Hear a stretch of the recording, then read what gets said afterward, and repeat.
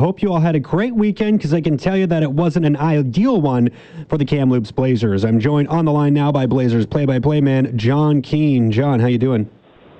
Hey, good morning, Jeff. Hope everything's well back at NL. It was a busy weekend for everybody, for sure. Yeah, 3 games in 3 nights, so a lot to unpack here over Friday, Saturday, and Sunday. Let's start by looking at what happened in Victoria on Friday and Saturday nights. I mean, a couple of real close games, just unable to really get that tying goal late. I mean, I believe both games were tied after 2 in both situations, but the Blazers unable to get a lead at all in the third period. I guess just talk about that series. I mean, that's something that's going to be heating up here down the road. They got a couple of games here next week as well.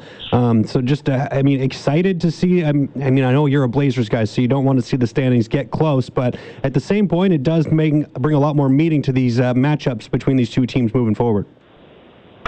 Yeah, you know, these matchups are always tight. The Blazers, for some reason, have had a hard time on the island here lately. You know, I was presented with a stat from the Victoria side, from their media, just where the season series has been at, and not so much season series, but career on the island in the regular season. And from the Victoria standpoint, they're 26-7-2 against the Blazers in their home building since relocating there. Now, the Blazer aspect, they've won 9 of those games, right, because of the overtime losses. But it's just been a hard slug. And again, you mentioned it, they were tied in both games in the third period. Blazers tied it up midway through the third on Friday to get it 2-2. But just that go-ahead goal that kind of put them in the driver's seat.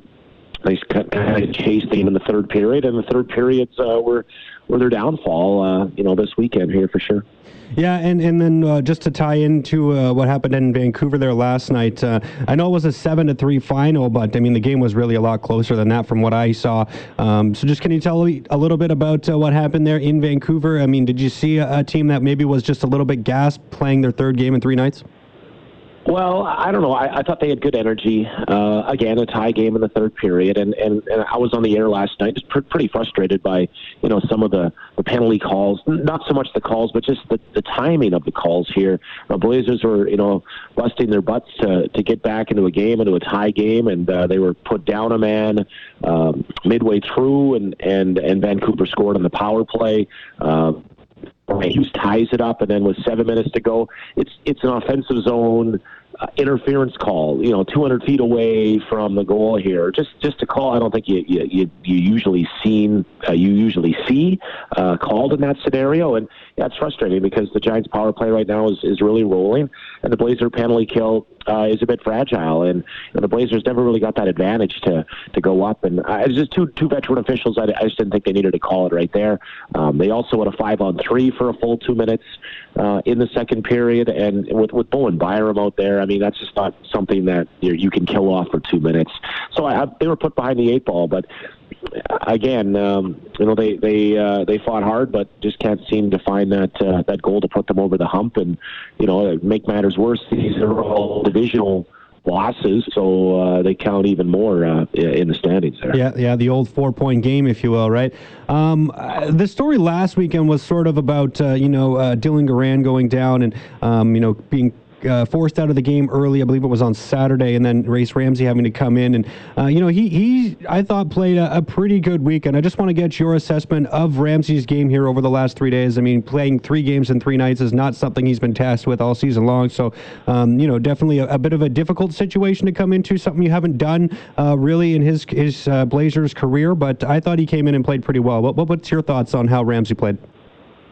Yeah, so the thing with Race, there was nothing that was soft this weekend, right? So here's a guy that hasn't played a lot, and sometimes you worry about timing or something. There wasn't a soft goal, and that's all you can ask your goaltender here. Did they get a timely save? You know, probably not in this scenario here. But that is a lot to ask. You know, I think that the bar is set so high with Dylan Garand that, you know, he is able to, you know, take goals off the board and really, you know, nullify. They always talk about how, you know, the goalie is the best penalty killer, right? And that's probably why, you know, the penalty kill is is around just 50% since Dylan Garand went down. So that's concerning for sure. And I think he made his team made a lot of errors in front of him this weekend, and he bailed them out with some key stops, in the game. But at timely saves with the game tied in the third or in the third period, they didn't get one of those, and that is a lot to ask. But it's something I think this team has grown accustomed to. Yeah, the one real knock I guess I would have from what I saw from Race over the weekend was that game winner on, I believe it was Friday night, that was scored from basically the corner. And it was a heck of a shot to pick the only real spot he could put it. But I felt that was probably a shot that he probably should have had, just given the fact that it was, pretty much right from the corner of the ice.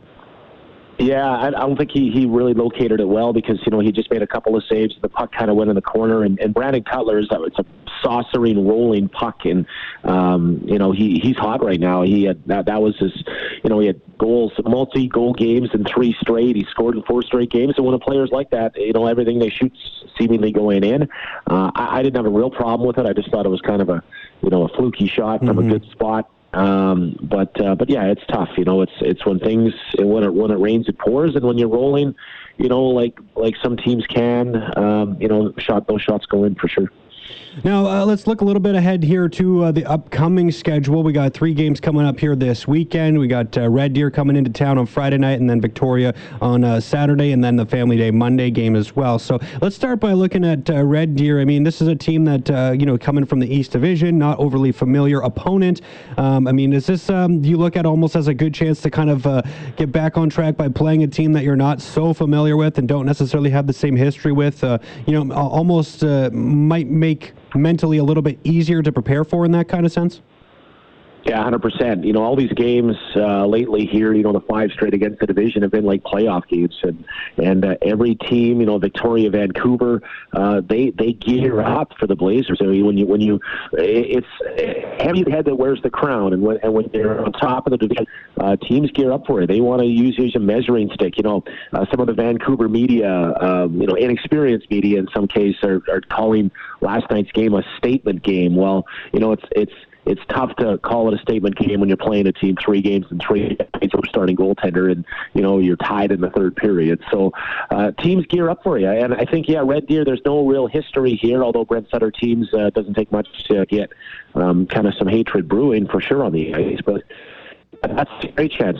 This team will be off all week. For Red Deer, that'll be their 3rd game of their trip and 3rd game in 4 nights. We know they work extremely hard. They do have a goaltender, but 2 games, and Ethan Anders, if he does start. So, yeah, that is a game. I'll say, boy,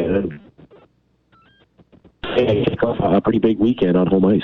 Yeah, it's definitely going to be a big weekend. And then, of course, after those couple of losses in Victoria, these 2 games coming up against the Royals have even that much more meaning. If the Royals were to sweep these upcoming games in regulation, the division's going to be within, a couple of points, really, because Victoria is 7 points back right now with a game in hand. I guess, do you have any fears about this series coming up this weekend, about what it could mean in the standings? We have about 30 seconds, John.